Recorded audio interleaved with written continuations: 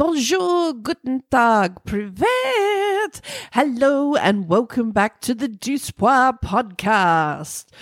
Do we have any news on Eurovision 2024? Yes, we do. Unfortunately, that news is nothing to do with whether or not Australia is actually going to be performing at Eurovision 2024. I keep popping it into my search engine. As you know, last year was the last year on our contract. So this year, we're supposed to actually negotiate. Are we allowed to come back? Do you want us back, Eurovision? Let us know. What do you think? Have we earned our stripes? Do we deserve to keep performing at Eurovision? Even if you say no, the answer is yes. We're coming back. We will not be stopped. I mean, technically, we might very well be stopped if Eurovision just says no. But we'll wait and see how that goes. Honestly, the second I find out, I'll record an episode and I will let you know. The big question is, have you put in your leave already for next year for Eurovision? While all these other idiots are worrying about getting in their Christmas leave, you've got to make plans for Eurovision.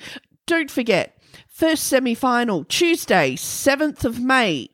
Second semi-final, Thursday, 9th of May. Grand final, Saturday, 11th of May. Malmö Arena, Malmö, Sweden. Ooh, so many things to consider. Some workplaces won't let you put in leave over 6 months. So work out your 6 months to the day, 3 months, whatever.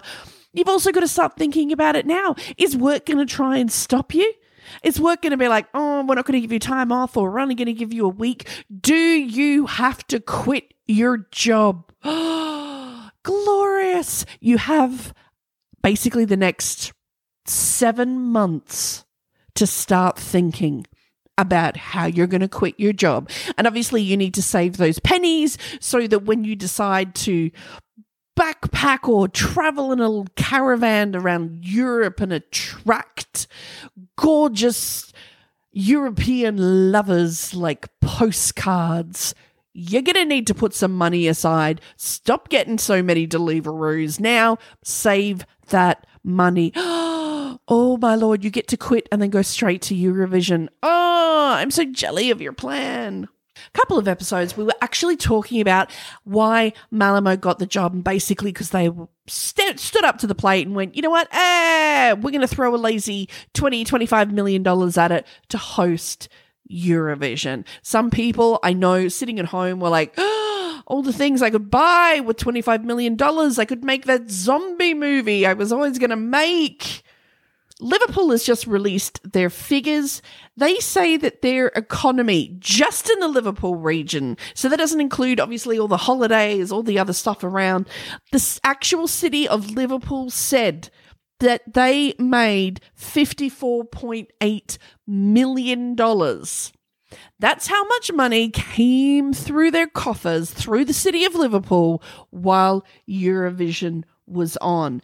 In total, how many people do you think went to Liverpool just to soak in the atmosphere of Eurovision? Obviously, some people will go for one semi-final, you go for two semi-finals, go for the grand final. It all depends what you can get a ticket to. Some people might just go for the atmosphere, watch it in a pub.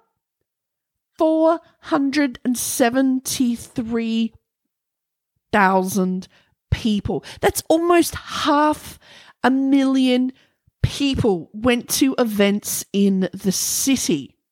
But wait for it. Almost 306,000 additional visitors went to Liverpool just to be part of the celebrations. Obviously, wherever they host it, they always put up big screens. It's a great big party atmosphere. That's almost 1 million people chuffing on down to Liverpool to enjoy Eurovision. So I can kind of see why cities are scrambling to host it.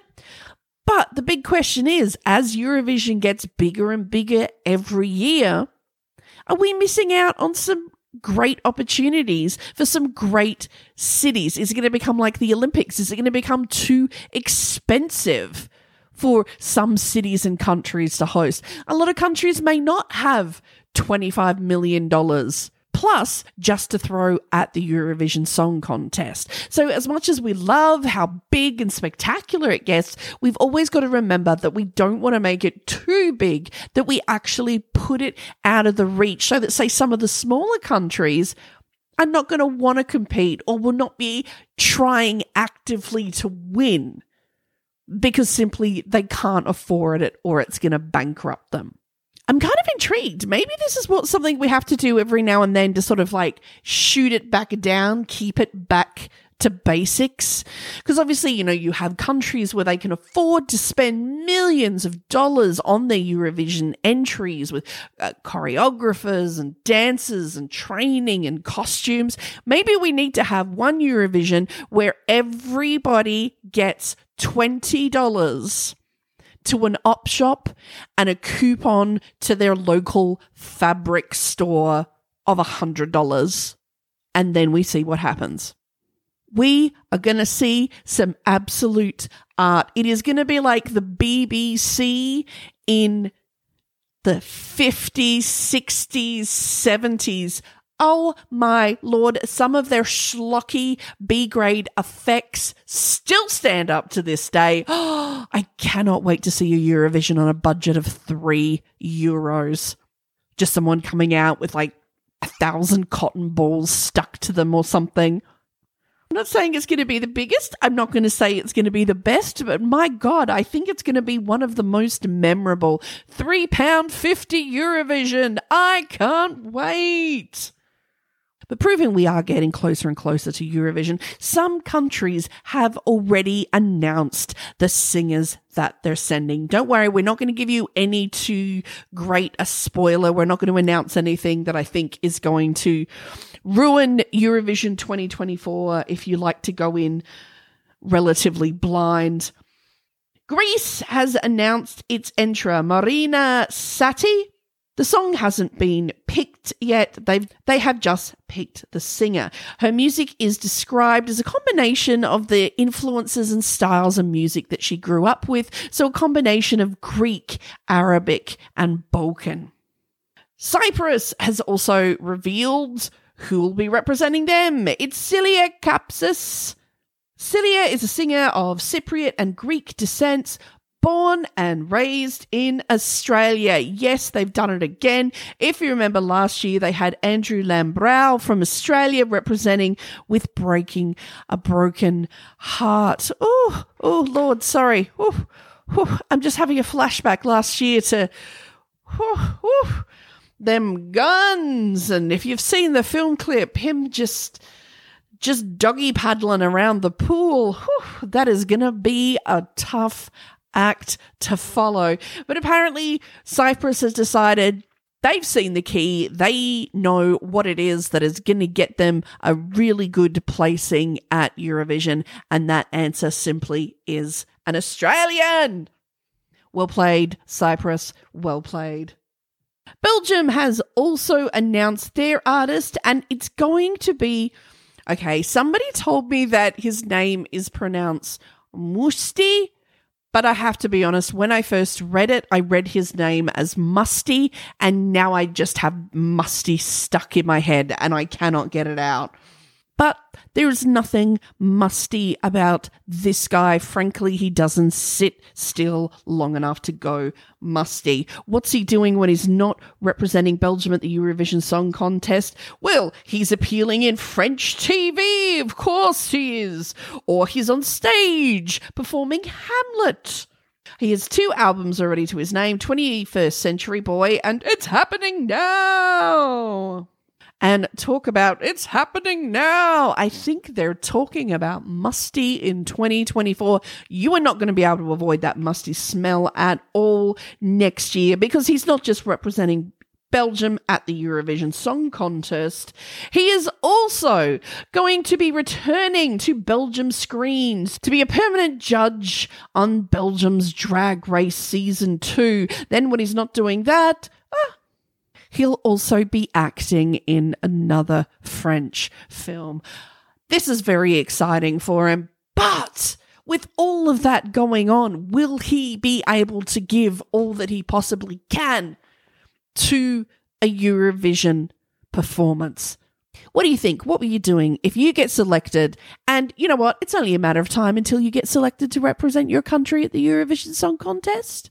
When you get picked, what do you think? What's your vibe? Are you going to be like, that's it, clear my schedule. I will do nothing but live, breathe, eat, think, dream, touch myself inappropriately in a closet to this song, work out every dance move? Or will you also be co-hosting Drag Race Belgium and appearing in French films? What do you think? Do you think that you can do all of those things and fully give 100% to your Eurovision performance? I guess time will tell, but they are performers. This is why we pay them the big bucks. Look at those people on Broadway. Aren't they doing like 10 to 12 shows a week? The Phantom of the Opera. Surely he can bang out Eurovision, Drag Race, and French cinema. So those are the countries that have selected their singers.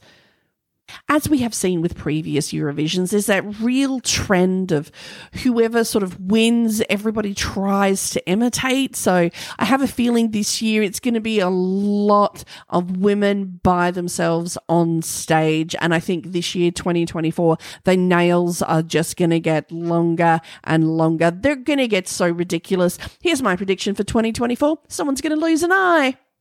Malta has begun its quest to find its entry for the Eurovision Song Contest. Oh my lord, I had no idea how much Malta is not messing around. Do you know how many performers and songs are battling it out to represent Malta at Eurovision 2024? 36! 36, that's right. It's a whole other Eurovision. They're actually going to have 2 semi-finals and then their grand final. But you think 36 is a lot? It's nothing. Apparently 40. Malta. I think it must be on like a rotation. Every other year, everybody has to present a song to compete for Eurovision. Like national service. The first lot of the semi-finalists, I'm not going to go through them all, but this will sort of give us an idea, okay? What's Malta's vibe? What are they thinking? What's going on in Malta 2024? Could this be some kind of prediction? Ooh, what are we going to be looking for in 2024? These are some of the names. Arrows. Banana. Barax. Belus. Better Off Alone. That absolutely 100% reminds me of my favorite meme that's going around at the moment with a man yelling at a woman saying, if you keep carrying up this attitude, you're going to die alone with nothing but wine and cats. And the woman is, don't threaten me with a good time. If that's what that song about, if the song is encapsulating that meme, bam, there you go, winner 2024. Better Off Alone. I would have called it Don't Threaten Me with a Good Time. Other songs include Bloodstream. Oh, I have a feeling that's going to be, you know what? It's either going to be depressing heartbreak or weird, highly sexualized, sexy song. Breaking Bad. Okay, maybe it's the musical version of the TV show. I certainly hope so. Cloudmaker. Somebody's ripping off Kate Bush. Condition or Friction. Sounds a bit Freudian. Empire, Fading, Featherflight, Fireproof, Freefall, Ghost, Just Be. Oh, yeah, see, I already feel... I haven't heard these songs, but from the title, I'm kind of worried it's going to be a whole tattoo kind of you, the ghost of you, clicky, clicky, clicky, clicky, big nails. Which was good, but it's had its year. We need something fresh. Other semi-finalists, we have Karma. Let's talk about love. Let's talk about love, baby. Let's talk about you and me. Let's talk about all the good things and the bad things and the life you can have by yourself with wine and cats. Other options, Loop, Man, Mara, Miles Away, Misunderstood, Moving On, None, Puppet. See, I tell ya. Tell Me That It's Over. See, There's Only Flowers. Topic, in brackets, blah, blah. Okay, hopefully they just hadn't thought of a song title. I'm a bit worried about that one. Other options, Venom, Watch Me, and Wild Card. I'm a wild card, baby. Oh, it's going to be the Euro dance pop version of Kenny Rogers. You got to know when to hold 'em, know when to glitter 'em, know when to shade away, know when to run. Yeah, I think we're going to have to keep an eye on these contests and just sort of see what is the general vibe, what kind of songs people are sending. If it is just going to be a whole year of Loreen-style influenced songs, or if people are going to go, you know what, I'm going to go for the underdog. A lot of people wanted Cha-Cha-Cha to win. It didn't win, so maybe they're going to try a little bit of Cha-Cha-Cha.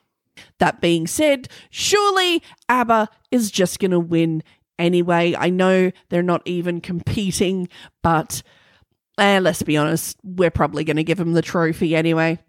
All right, go away, book that leave, decide if you want to tell your job to get stuffed and if you want to quit and start buying socks. Trust me, all you're going to need, clean underpants, comfortable socks. It even works the other way. Clean socks, comfortable underpants. A little bit of both. Never goes astray. Stick with us as we're also going to be reading some more of the bad reviews around Sweden, pointing out some of the absolute brown spots that you need to avoid while you are pursuing your love affair through Sweden. In the meantime, stay safe, be reasonably nice to each other. And remember, all I can think about is you. And to be honest, also that guy who worked at that motel that we covered a couple of weeks ago that killed the bed bugs while singing Another One Bites the Dust. Oh, Sweden. Oh, I can't wait.